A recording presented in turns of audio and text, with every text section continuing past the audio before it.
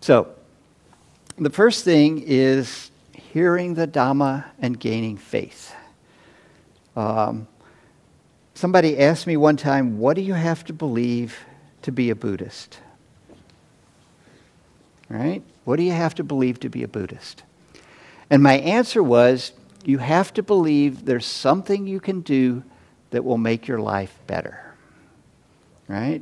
You don't have to believe Four Noble Truths, dependent origination, walking on water, flying through the air, none of that stuff. You just have to believe there's something you can do to make your life better. If you don't believe there's anything you can do to make your life better, you're not going to practice. Right? So you've got to at least have that much, this is sada, confidence. You've got to have confidence that there's something you can do to make your life better.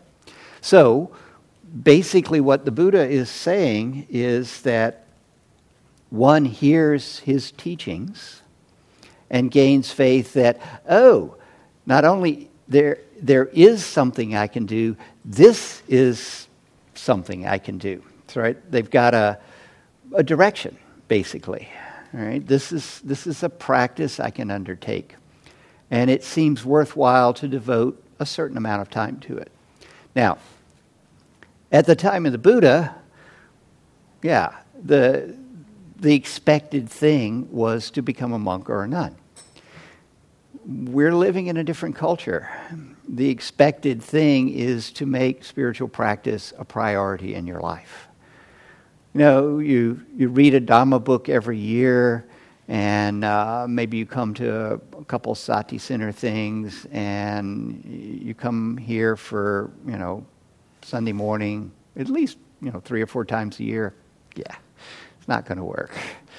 It's going to take some priority. You're going to have to devote enough of your time and energy at this that it's going to take up a lot of things. You're going to have to give up an hour of TV. You're going to have to give up, going to Hawaii because you've got to go on retreat or whatever. So the hearing the Dhamma and gaining faith, part of the faith that's gained is enough energy that you're going to actually devote yourself to the spiritual practice.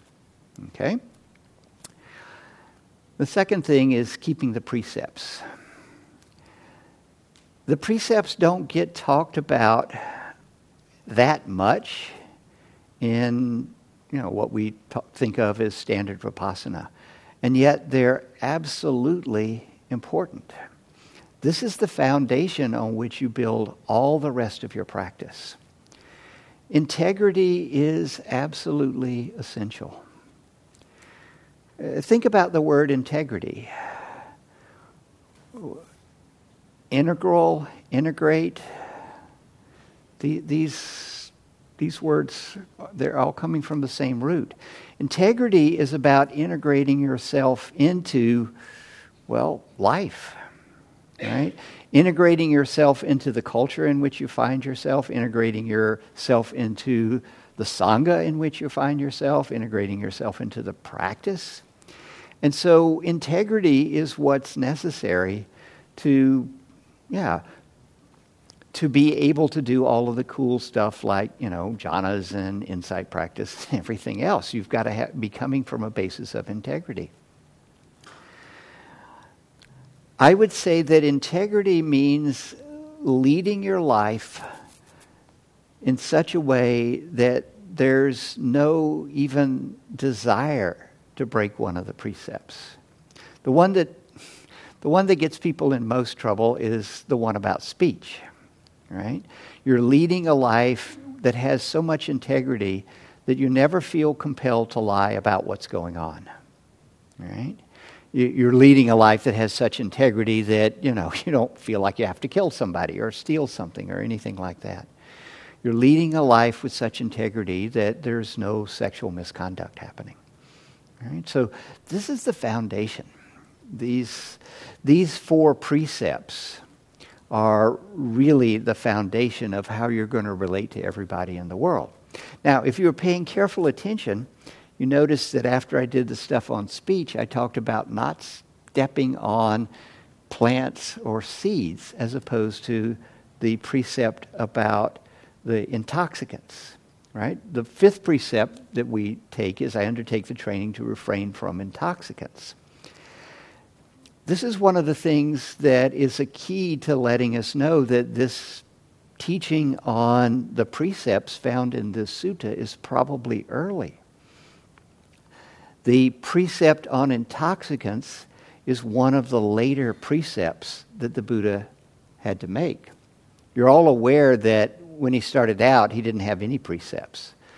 You know, he goes and he sees his 5 ascetic friends and he gives them the first sermon, and they get to stream entry over the next few weeks, one when he gives the sermon, and then he gives them the second discourse on not self, and they all become arhants. You know, arhants don't need precepts, right? They're going to act with integrity in everything that they do.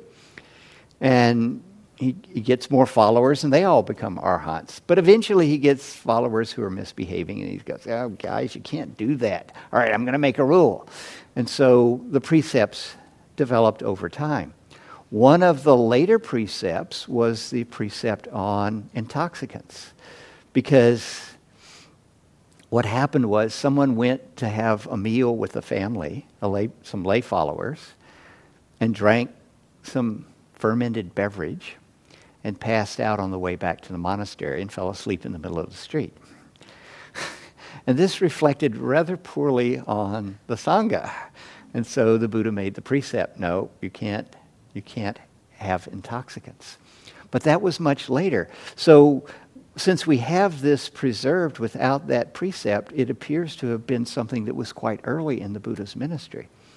So that's one of the hints. As lay people, we need to avoid intoxicants. On that first retreat that I did with Ayakema back in 85, she said, we are confused enough already. We don't need to ingest anything that makes us more confused. And that's really, really important. The first 4 precepts are about taking care of others, and the 5th precept's about taking care of yourself.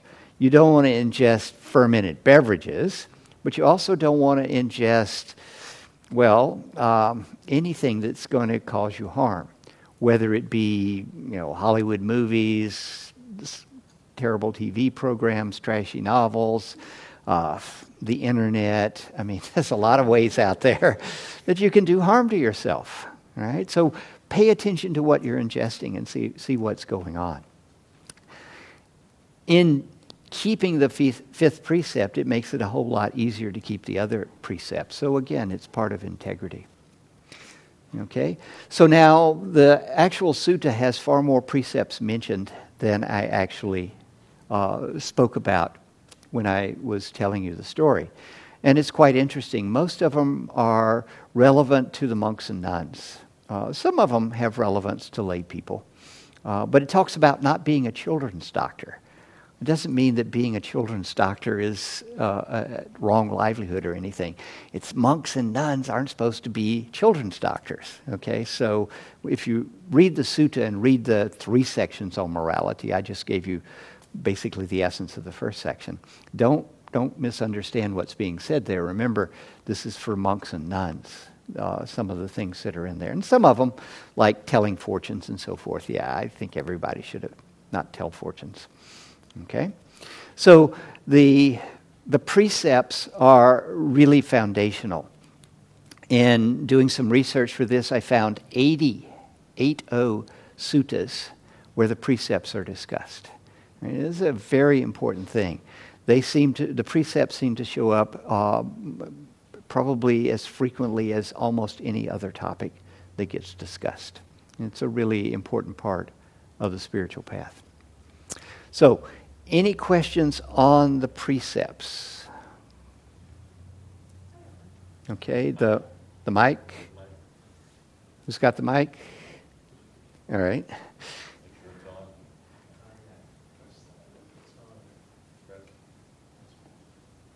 So my question is about, I think it's one of the 8 precepts. Well, it's the entertainments. Mm-hmm. Is it the same one that's like entertainments, adornments, and beautification or something like that? Is that all? So with the 8 precepts, the beautifying and the entertainments are lumped together. Right. Right. Anyway, For the 10 precepts that are split apart. Okay. Well, my main question is about entertainments. What and mantra. So I do find that my mind wants to get busy,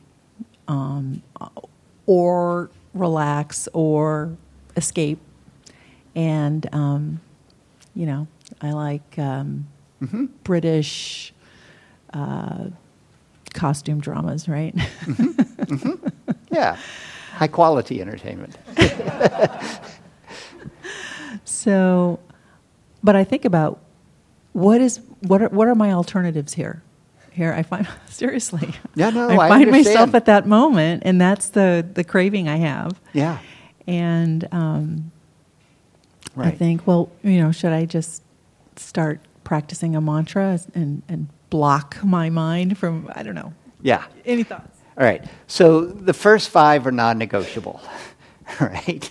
You can't go around killing people, right? You can't go around killing, I mean, these are pretty much what you got to do. The others, for lay people, are things that are helpful to take on from time to time. Traditionally, you would take on the 8 precepts on the full moon and the new moon. You might take it on, say, on the quarter moon. So basically, once a week, you give up entertainments, right? And you just devote the whole day to practice. Would be the way that a layperson would take this on. Now, you want to take it deeper? Then you start giving up entertainments more than just once a week. And when you get good enough, you give up the entertainments totally. But if it feels like it doesn't work to give up entertainments, that you're hating it and so forth, this is not useful, right? You really need to find some way of taking on the more strenuous practices in a way that feels right for you. Does that make sense? Yeah. Right. So, another question on the precepts. So on the same topic, I've been noticing I have two different motivations for seeking, for like watching a movie. Mm-hmm. One is a desire to basically to self-medicate. Mm-hmm. In other words, an absorbing entertainment can be an intoxicant. Yes. And the other motivation is it's some quality thing that will be enriching in a way. Mm-hmm. And so I've been finding more and more that it's watching less and less garbage TV as time goes on. Yeah. That's really important, is so when you sit down to do something that clearly isn't going to promote your advancement on the spiritual path, what's behind that? Why do you feel compelled to do that? Is it a need to escape? I mean, sometimes, you come home from work, you've had a really horrible day, you just need to escape. Well, much better to escape in a British costume drama than a bottle of booze, right? But sometimes, you got to escape. And all right, so you got to escape. Know that that's what you're doing, and know that, okay, you turned it on, you watched that one thing, is this enough? Can you now turn this off and do something a little higher? I've also been noticing that when it's something quality like that, I can be entertained mindfully more so. Yeah. I mean, I get absorbed in it, but it's not total just... Right. One of the teachers I studied with was Ruth Dennison. And after one retreat, she took us dancing. And it was like, okay, darlings, get up and dance mindfully. And it was a really interesting thing. It was a very good teaching, because I got experience of being in a place where you could really be mindless and trying to keep the mindfulness up. And it was very helpful for taking mindfulness off the cushion. So the keeping the precepts is at the bottom line. Here are things you just can't do. But at a higher level is, all right, what am I actually doing, and is it supporting my spiritual growth? And sometimes it's like, right now I don't have the energy to support my spiritual growth. I got to watch this whatever it is on TV. And more the concept of unsatisfactoriness. Yeah. I'm finding the intoxicating TV to just be unsatisfactory. Right. This is why it's really mindful to have have mindfulness going all the time. Really important to have mindfulness going all the time. Because a lot of the stuff that we habitually do, we do it habitually. And when you look at it, it's like, yeah, it really isn't that rewarding or anything. And that makes it easier to drop it. Yeah. Now, can you pass the mic back?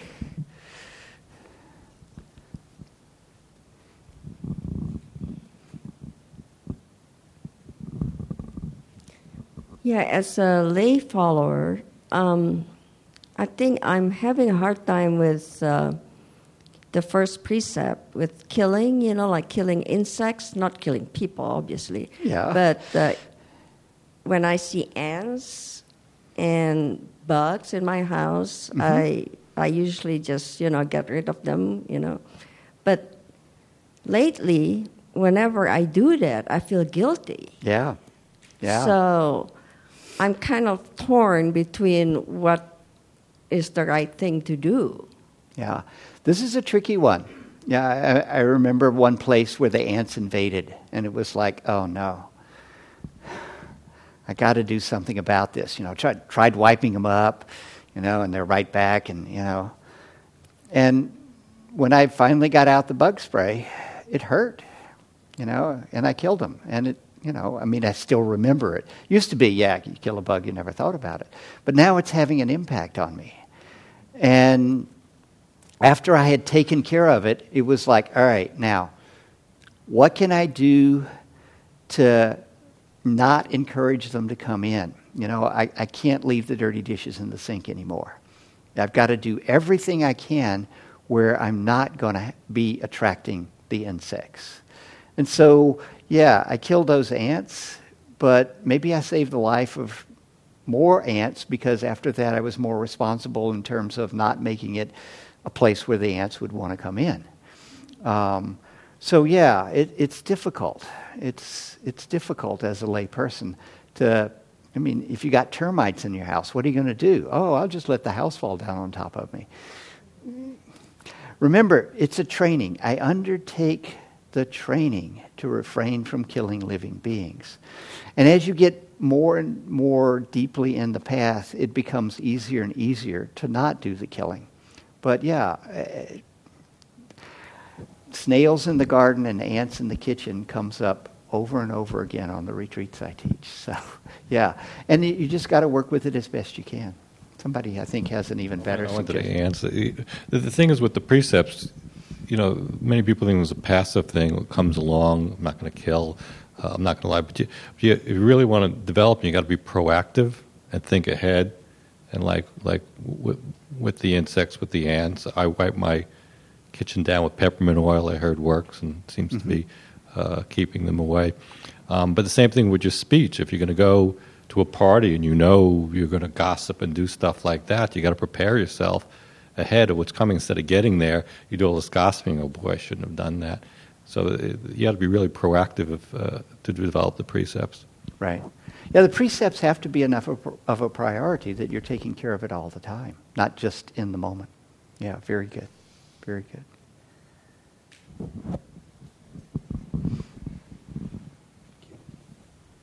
So for me, that all gets even more complicated. For example, we've hired people to drive around in cars with guns and protect us. Tibet had an army that resisted the Chinese invasion, an army.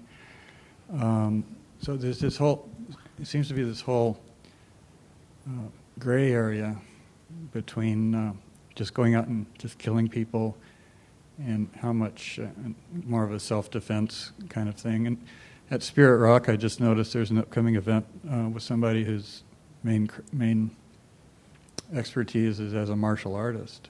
Mm-hmm. And so, if you can see my confusion, can you? Yeah.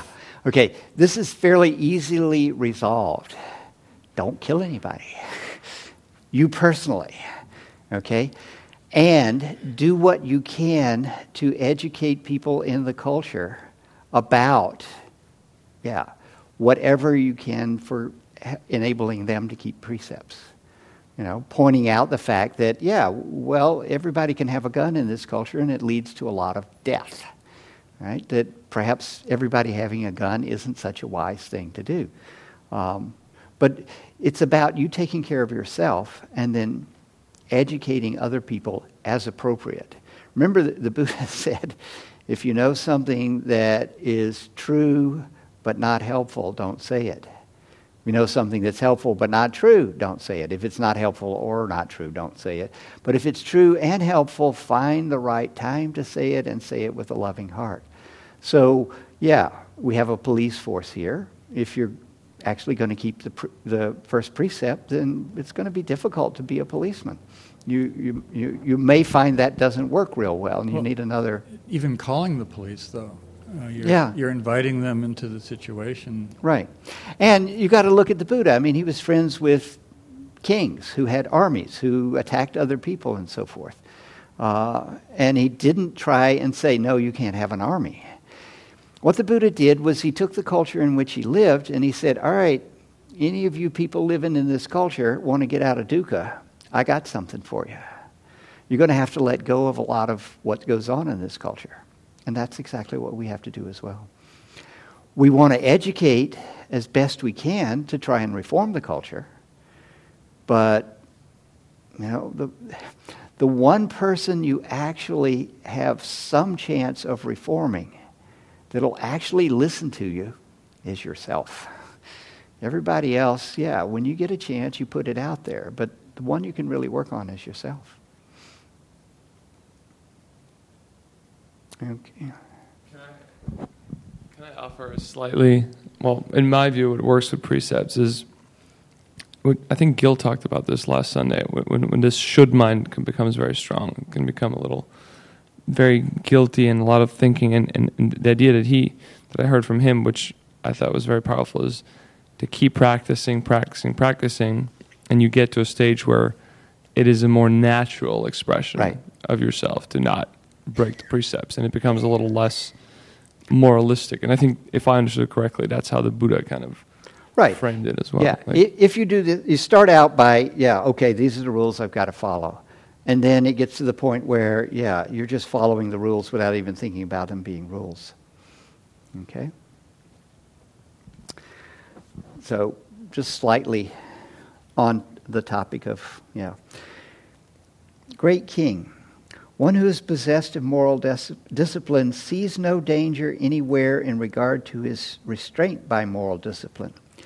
Just as a head-anointed noble warrior who has defeated his enemies sees no danger anywhere from his enemies, so too one who possesses moral discipline sees no danger anywhere in regard to his moral discipline. All right? So the Buddha wasn't even against using similes that had, sort of a violent overtone to them. A warrior who's defeated his enemies. All right? Endowed with the noble aggregate of moral discipline, he experiences within himself a blameless happiness. In this way, one is possessed of moral discipline.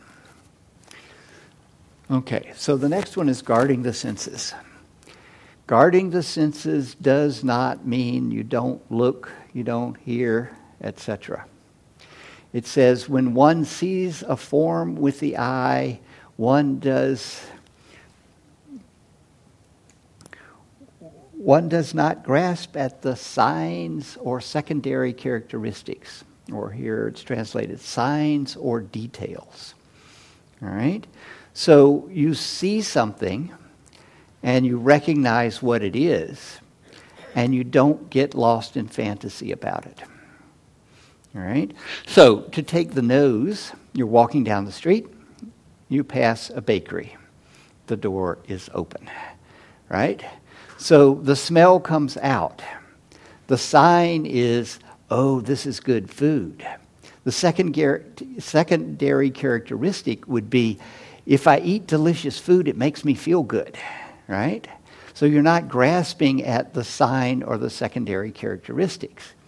It doesn't mean you can't enjoy the smell. Right? So the bakery's open. You exhale, you inhale, you enjoy the smell, you keep walking. You didn't get caught in grasping at the signs or secondary characteristics. You're walking down the street, you pass the store, you see they have the new iPhone 37 in there, right? It's on sale, right? And you're like, wow, I didn't even know they had an iPhone 37, and you just keep walking. You didn't grasp at the signs, oh, it's the latest one, I've got to have it. Or the secondary characteristics. I hear that the 37 has got all these new features. I'll be able to, and people will think I'm cool, right? You just saw, oh, the iPhone 37 is out, and you let it go. All right? This is what it means by guarding the senses. It's not that you don't walk around not seeing or hearing or smelling. It's that what you see or hear or smell or taste, you don't get lost in it. Not in the thing itself, or in the downstream possibilities of the thing itself. Okay?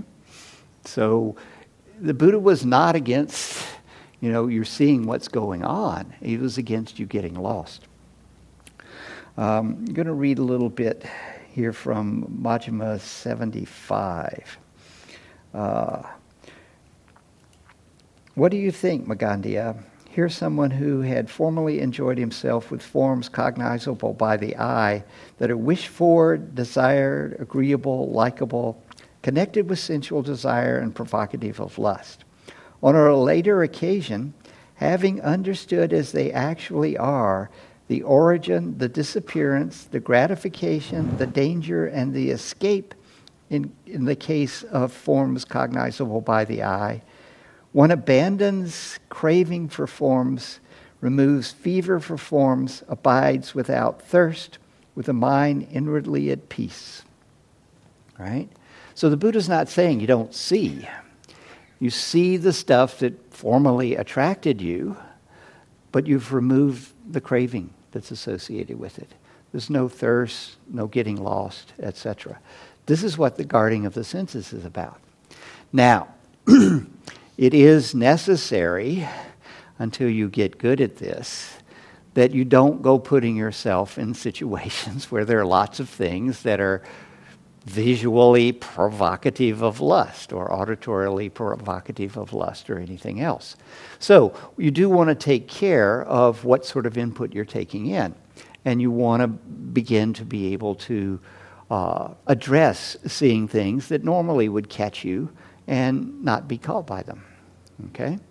And this is about guarding the senses. It's not about not seeing. It's about recognizing, all right, what is my capacity to see and not get lost? And yeah, if you can't go into some place and not get lost, then you don't want to go there.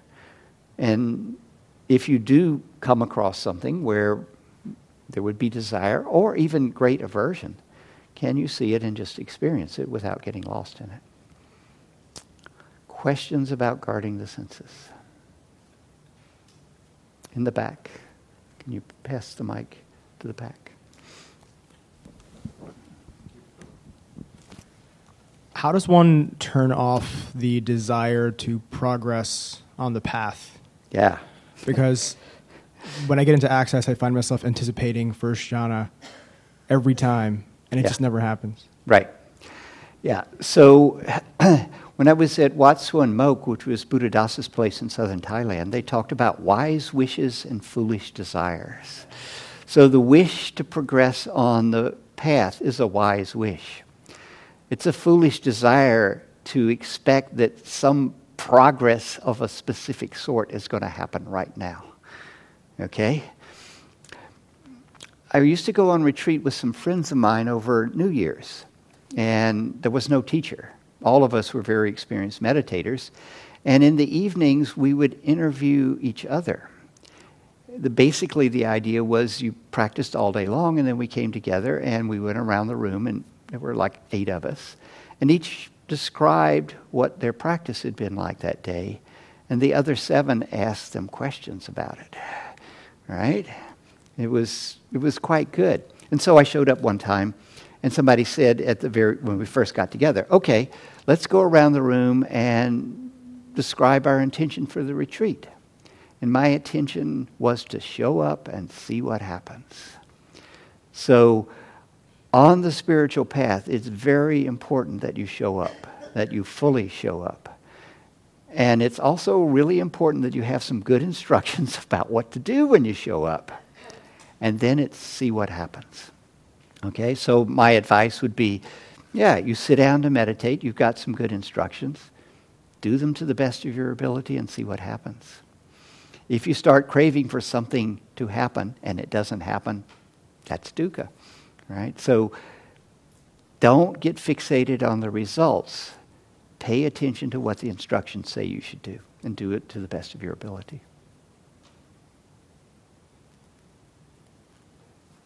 Question over here.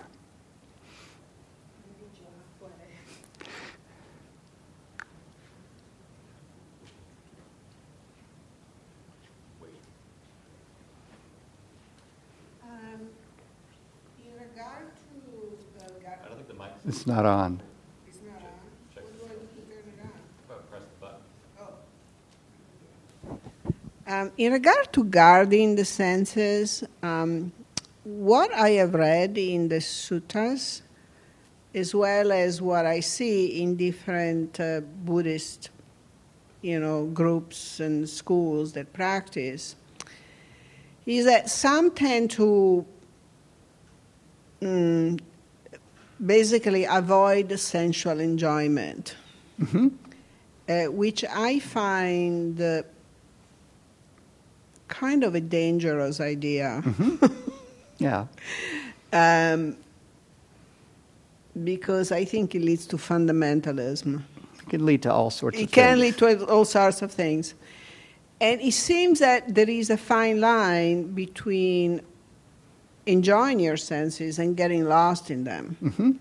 I also come from a culture, I'm Italian, where the idea of basically cutting off any form of sensual enjoyment, be that a piece of cheese, a glass of wine, good music, or good conversation, would be, or art, is abhorrent. Yes.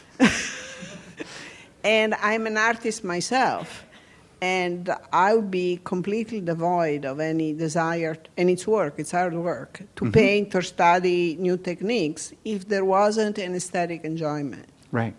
Yeah. And mostly people think of, first thing, usually that they think of regarding sexual enjoyment is sex. And there is the whole thing of Buddhist Tantra and all that. It could get quite complicated. But I'm curious to know from you, who I'm sure have a vaster knowledge of the sutras than I do, if the Buddha explicitly says to avoid sensual enjoyment or just to be careful around it. Right. They're very different things. Yeah. So the first thing I should say, familiar with the 3 psychological types found in later Buddhism? There's the greed type, the aversive type, the deluded type. Okay, so the greed type walks into a party and it's like, oh, that person looks interesting, that food looks good. An aversive type walks in and goes, that picture's crooked, those colors don't go together. And a deluded type walks in and, what's going on? What should I do? All right, okay. So you may recognize yourself as, we're all deluded. The greed types are deluded because they're seeking pleasure all the time. It's just their delusion shows up as greed. Same with the aversive types. They're deluded because they think that if they push enough away, it'll be okay. All right? So, I'm a greed type. So now you're asking me a question. Right. So the Buddha, in the suttas, you can definitely find, no, don't do any pleasure. You can definitely find that. All right? But you can find anything in the suttas. They say you can prove anything with the Bible. Yeah, the Bible's about this thick. You go out there and you get all the wisdom publications, you got a stack like this. You can find anything in there. All right? The Buddha very clearly recognizes that things have gratification. That was one of the words that showed up in the thing that I read. So sensory input does have gratification. Okay? He's saying you got to deal with the gratification. You need to recognize the danger. The danger he talks about is it's not going to give you lasting satisfaction. All right? So if you think, if I buy this piece of art, it's going to make me eternally happy. Oh, well, maybe you don't get quite that outlandish. All right? But if you're tending in that direction and then you buy it and there's an earthquake and it falls off the wall and it goes through a vase and it breaks the vase and it also punches a hole in the artwork, and you're all upset, it didn't provide lasting satisfaction. So as a greed type, I do have to be really careful about the things that I want.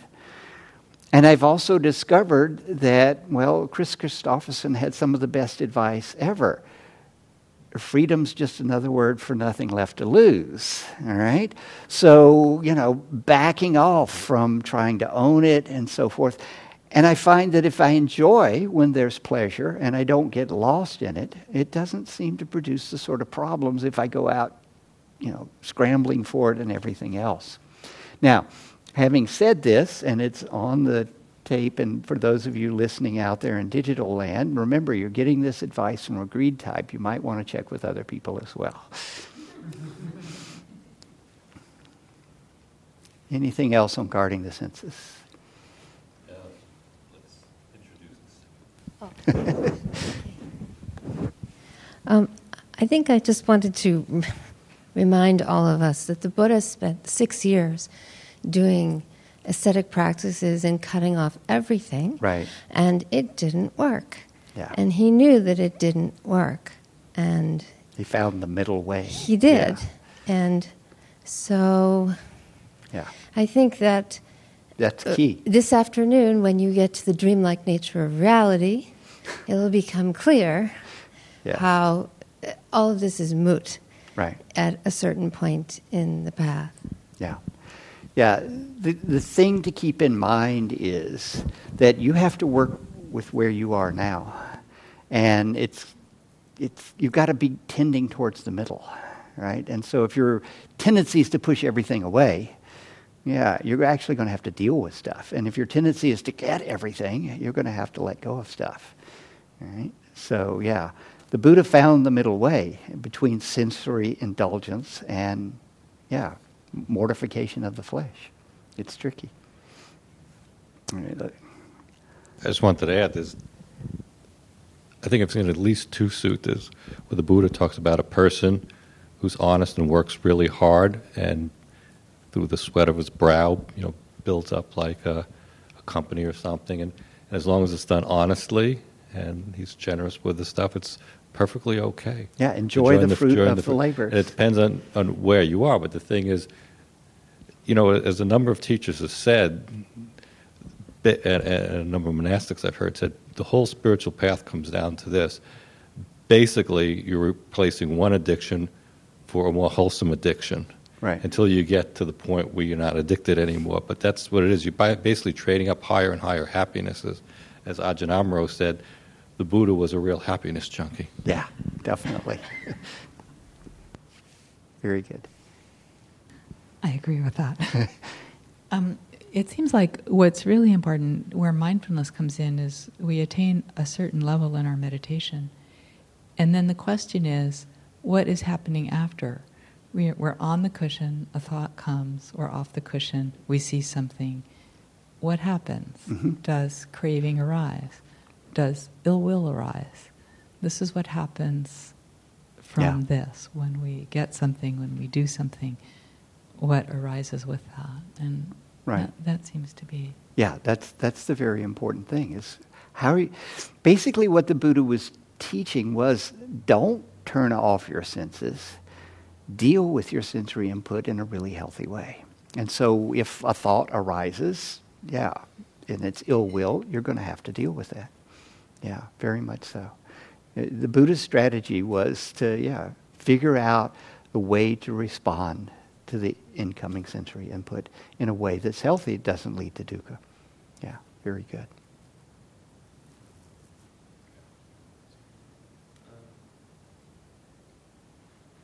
It also reminds me of a quote I've read from Ajahn Chah, where he says, I think he's talking about a teacup, and he's saying, when I look at this teacup, I'm already imagining that it's already broken. I see it already broken. I see it already broken, and now I can actually somehow even more truly enjoy it because I'm also aware of the impermanence. Of the that's an absolutely brilliant teaching. I was on retreat once, and I realized this body is already dead.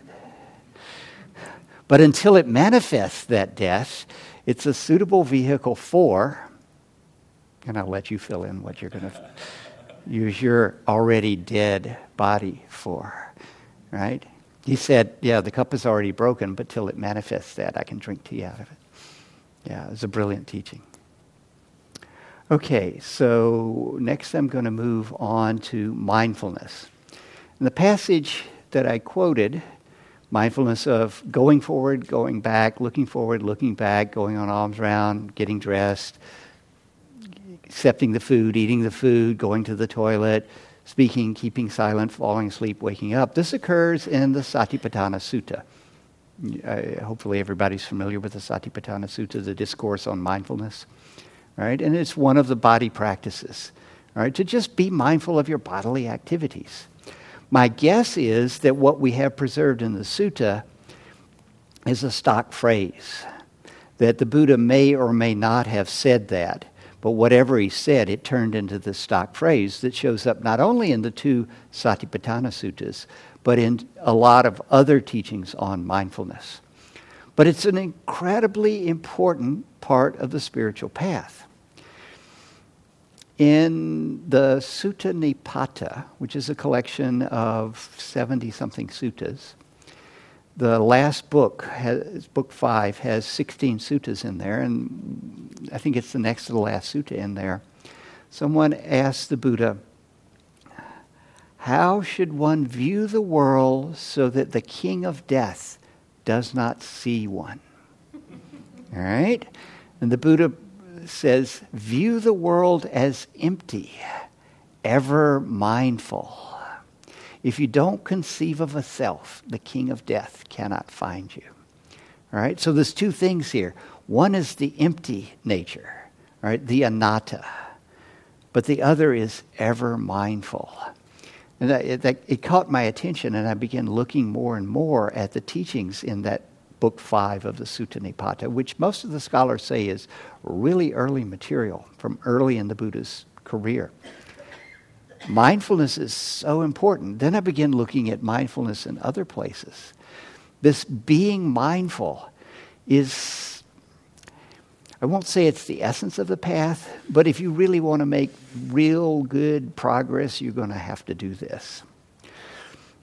In modern neuroscience, they've discovered a network that gets engaged when you've got nothing else to do. It's called the default mode network. You might have encountered that. Like when I said we got a 45-minute sitting and you sit down and you're following your breath, and then there's all this other stuff going on, right? One of the characteristics of the default mode network is that it engages parts of the brain that have to do with selfing. Think back to a distraction you had during that 45-minute sitting at the start of the day. Did it have anything to do with yourself? Right? Did that come up? I wish I had, something like that. Right? That's the default mode network kicking in. Now, part of the Buddha's strategy for waking up is to penetrate the illusion of self. You're not going to penetrate the illusion of self if you keep reinforcing it all the time. All right?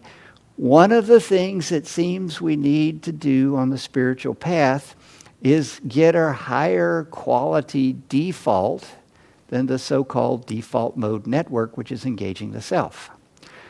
What would be a higher quality default than the default mode network?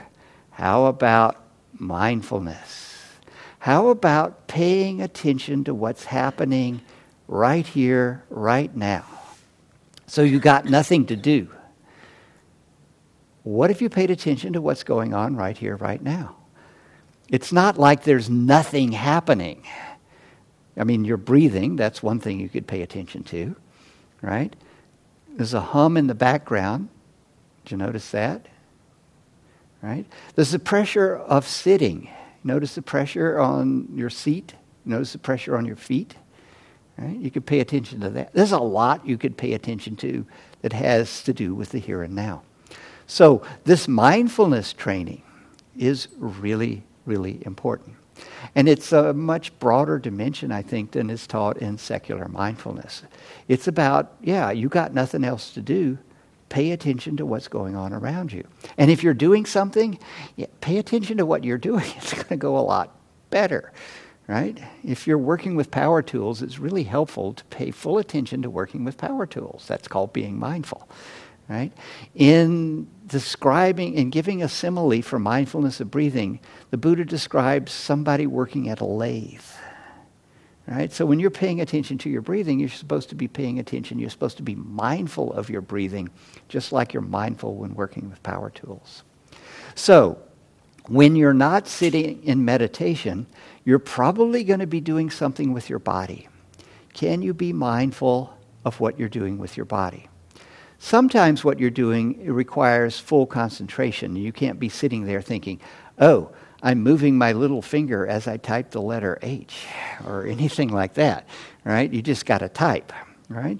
But a lot of stuff you're doing, you're walking to your car. Can you be fully present with just walking to your car? Can you be fully present of opening the door, right? If you're washing the dishes, can you be fully present with washing the dishes? This is what mindfulness is really about. So it's going to be a lot easier if you're keeping the precepts. Right? This is going to get your mind in a much calmer place. There's going to be less going on. And if you're guarding your senses, again, you're not being overwhelmed with what's coming in. Whatever comes in, you recognize it, you let it go. Or if you need to deal with it, you deal with it mindfully. All right? So you can see how these first three are reinforcing each other.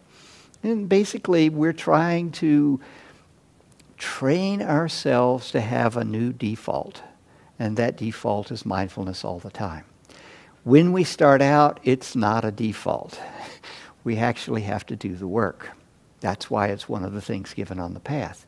And if you start doing mindfulness all the time, start finding cues in your environment that say to you, be mindful, then it becomes more and more of a default. I remember when I first met Kamala Masters, she talked about mindfulness as a householder. And one of the things she suggested was, whenever you encounter a door, use it as a signal to be mindful. And we encounter a lot of doors, sort of randomly through the day. So any door, feel the hardness of the doorknob, feel the amount of energy it takes to turn it, feel the heaviness of the door, feel what it's like to close the door in a nice, mindful, quiet way, right? So you just left your house. Now you got the door of the car. Deal with the door of the car. Right? You get where you're going. You're going to deal with the door of the car again. You're going into that store. You're going to deal with the door of the store. Right? So you find something that's just a signal. Drop back into mindfulness here. Hopefully, as you dealt with the door of your house as you left it, you were also mindful while you walked to your car. Maybe you kept your mindfulness going for a while. Once you get doors working for you as a mindfulness thing, then find something else. Right?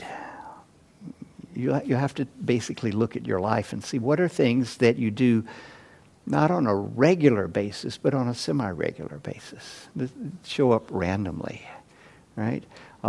Turning something on and off, right? Can you, whenever you turn on your phone, you're just looking at it to see what time it is. Can you do that mindfully, right? You're turning on a light switch. Can you make that a signal to drop back into mindfulness? This is an extremely important part of what's going on. I'm very pleased that mindfulness has made it, out into the secular world. I can't say I'm totally pleased with all the forms that it's taken out there, but at least it's a start. And if you're serious about the spiritual path, you want to keep taking it to the next level and trying to bring mindfulness in as a replacement for the default mode network. Questions, comments?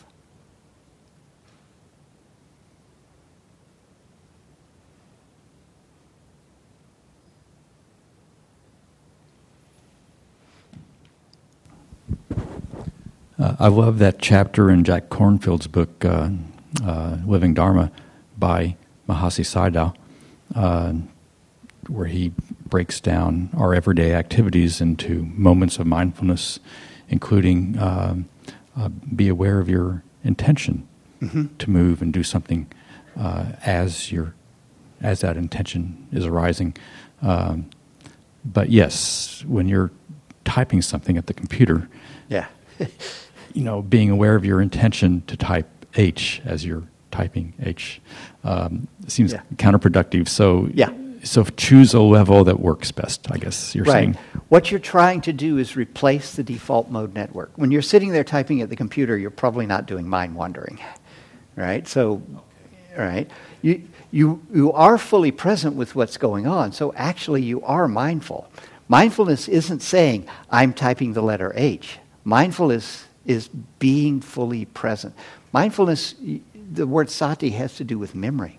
So you're remembering to be here now. And so, if you're typing, you're probably here now. Okay? This answers it perfectly. Great, thanks. Okay, good. I did want to quickly follow up on that. And, there seems to be, and the Buddha talks about, you're sitting and you're sitting, and you're breathing in long and you're breathing in long. Mm-hmm. So when I'm typing at the computer, I might be fully immersed, but I'm not necessarily knowing that I'm fully immersed. Okay. Yeah, okay. Yeah. I asked this question of Ayakema, and she said, don't worry about it. As long as you're fully present with what you're doing it right. Mindfulness isn't knowing that you're doing something. It's being fully present with what you're doing. Now, it is very helpful in many cases to be fully present by knowing what you're doing. But if you sit down and you start typing, just as long as you're fully there. I'm a computer programmer. Me? I'm not sure it's on. So I'm a computer programmer, and I spend large parts of the day absorbed in kind of this galaxy in my mind, not aware of my own existence. It's like being in a movie, in a way, absorbed in a movie. And I've noticed, for me, that there's something I think of as productive absorption and escape absorption. But when I'm productively absorbed, I'm not aware of my own existence. I'm not aware of what I'm doing. This is not a problem. It doesn't feel like one. Yeah. I mean, I just... Yeah. Being mindful isn't going around saying, I'm doing this, I'm doing that. Being mindful is being fully present with what you're doing. Okay? Sometimes it's really helpful to say, I'm doing this, I'm doing that. Right? But other times, you're just simply fully present with what's going on because what's going on is absorbing enough to keep you fully there. So no problem. Yeah, this was one I had problem with when I first started out as well, and now you came to explain. No, when you're fully there programming it, that's mindfulness. Yeah. See another hand back here. Pass the mic back that way.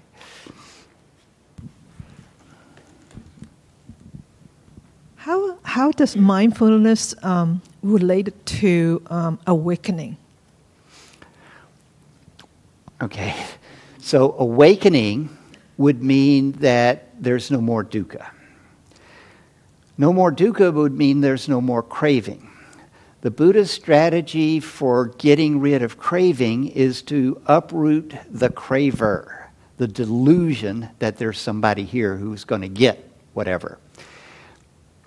Mindfulness is engaging other parts of your brain and your mind that isn't so associated with the sense of self and the craving. So instead of running the default mode network, which is reinforcing the sense of self, there's just paying attention here to what's going on. So mindfulness has two functions. One, you much more clearly see what's going on, and you see that things aren't giving you lasting satisfaction. And two, you're not running the parts of your brain having to do with selfing such that you keep reinforcing the sense of the craver who's someday going to get it all. So it's working to find better stuff to be engaged in, and it's working to prevent you from being engaged in a part of your brain that isn't very useful, the selfing part. Does that help? So are we saying that mindfulness can help you to realize that there is no self? Mm-hmm. It's not going to take you all the way by itself.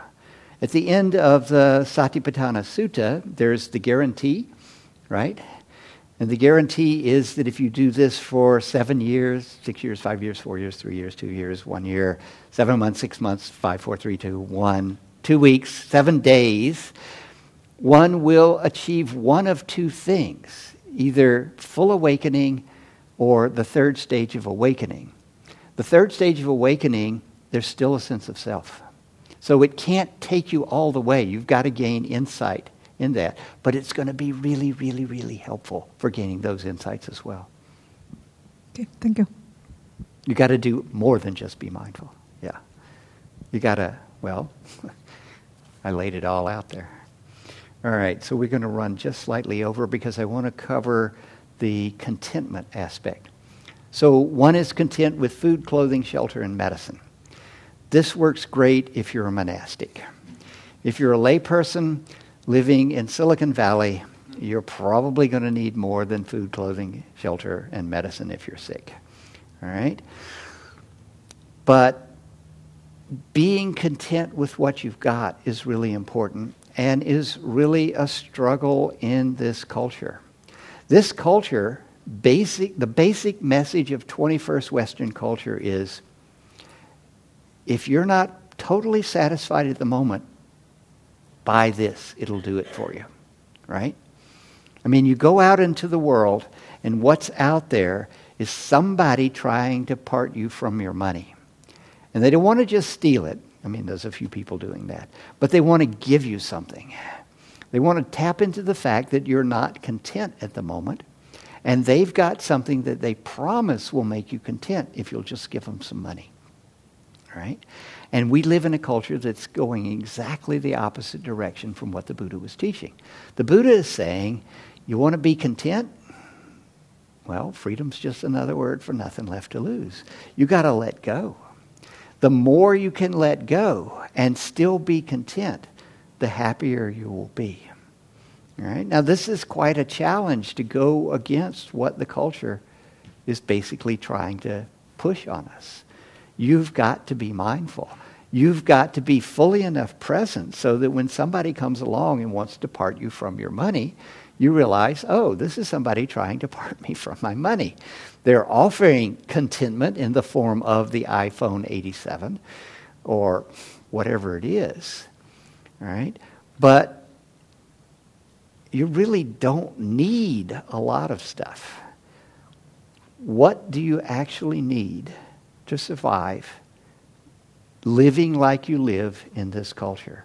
And can you actually manage to find ways to need even less? Right? Do you need a new car? Right? Do you need a new iPhone? The list is endless. And contentment is, yeah, I've got what I need. I personally am far richer than Donald Trump. Okay? Because being rich isn't about what you have. It's about what you need or want. And those who don't want much, they're the really rich people. Somebody who's got $10 billion and wants more. The Koch brothers. These guys are billionaires and they're trying so hard to get more. Do you think they're happy? Okay. The wealthy people don't need anything else. It doesn't matter how much they got. They just really don't need anything else. Right? So, if you want to be fabulously wealthy, all you have to do is cut back on what you need. Be content with little. This is the whole key to living a really fulfilling life, whether you get to awakening or not. It's about coming to terms with what you actually need and figuring out a way to get your needs met. And as it turns out, you don't really need a whole lot more than food, clothing, shelter, and medicine. All right? Now, yeah, I've got more than food, clothing, shelter, and medicine. I got a Kindle right here, But you don't need what the culture tells you, because the culture is just trying to part you from your money. Actually, if you want to be happy, you have to be somebody that actually is really bad for this culture because you're not a consumer. Right? But what do you want to be, a consumer or happy? Right? So freedom's just another word for nothing left to lose. Okay? Happiness is just being content with whatever you've got. Not in the sense of, oh yeah, then I can make do with this, but being genuinely happy with what you've got. All right, so questions. Being a modest consumer, I believe, also helps to sustain what is good in the culture. This is because the culture is built in such a fashion that, yeah, it depends on there being consumption. And it's going to be really hard to live as a layperson in this culture without consuming, at least to some degree. But, yeah, keep it as modest as you possibly can. It's a weird culture we live in. I mean, I really want to read a history of the 21st century that was written 500 years from now, you know, and see what they say. But I don't think I'm going to live that long. So, one thing I remember is people were happier during, let's say, the 1940s and so on, because they weren't big consumers. Right. They saved, and when they needed something, they bought. And occasionally they had something that was fun, enjoyable, in order to create a grand occasion for people. yeah. Yeah, I took a 3-year trip around the world. One of the first places I went was Samoa. And I'm living with a family. They had a roof over their head. They had no walls. You know, in Samoa, you don't have walls. You just got a roof if you're living traditional style. If it gets really rainy, they'll put down a blind on the side where the wind's blowing in, maybe. And I remember these people are as happy as anybody in San Francisco. The only wheeled vehicle on the island was a kid's toy, a stick with a wheel on the end of it. They didn't even have a wheelbarrow where they're building the church. And they said to me, more alofi, more money. You know, pointing to themselves. We have more love. You've got more money. And they didn't want to swap. Yeah. And so I started looking. I'm really glad that came first, to see these people are happy and they don't have anything. Once basic survival is taken care of, you know, you feel secure in your food, clothing, shelter, medicine. Happiness had nothing to do with what you had beyond that. Nothing. And that actually, if you had a lot beyond that, you were probably going to be less happy. That's scientific. Yeah. Yeah. And as Steve says, scientifically, they've discovered that, yeah, my little anthropology thing there was correct. Well, since you quote Chris Christopherson, I want to quote Porgy and Bess, that line, I got plenty of nothing, nothing's plenty for me. Yes, exactly. And everybody remembers, hopefully, that when they had the fundraiser for IRC, they auctioned off nothing. The winners of the auction, yeah, they're really happy people. They got nothing. Some of us got more nothing than others. Yes. Okay, question in the back. Wait, we need the microphone. The recording will pick it up. No, where's the button? The infamous button. It's on. It's on. Oh, it's on. Okay. I just have a comment about you saying that people that have nothing except food, clothing, shelter, and medicine are the happiest. And sometimes they don't even have medicine, and they're happy. Yeah. When I was trekking in Nepal, we trekked through these little villages that had no electricity, no running water, no plumbing, and we had porters carry our big loads of stuff while we hiked with a bottle of water, maybe a day pack, on very difficult terrain. It was all rocks and, very difficult. Okay, our porters were little guys. They wore flip-flops on this terrain. They wore rags. And when we got to camp at the end of the day, they would laugh and sing, and one of them played a primitive instrument, and they were all dancing. Yeah. And that, to me, illustrated what you said. It gives me chills. I really saw it, and it was very moving. Yeah, yeah. I actually did go to the Himalayas and went trekking, and those people back there in the middle of nowhere, some of them were, really, really happy. Mm-hmm. Yeah. So be mindful of the culture out there. It's insane.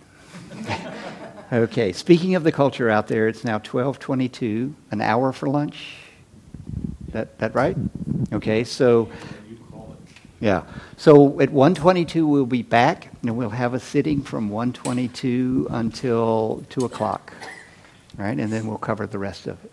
All right, so announcements or anything?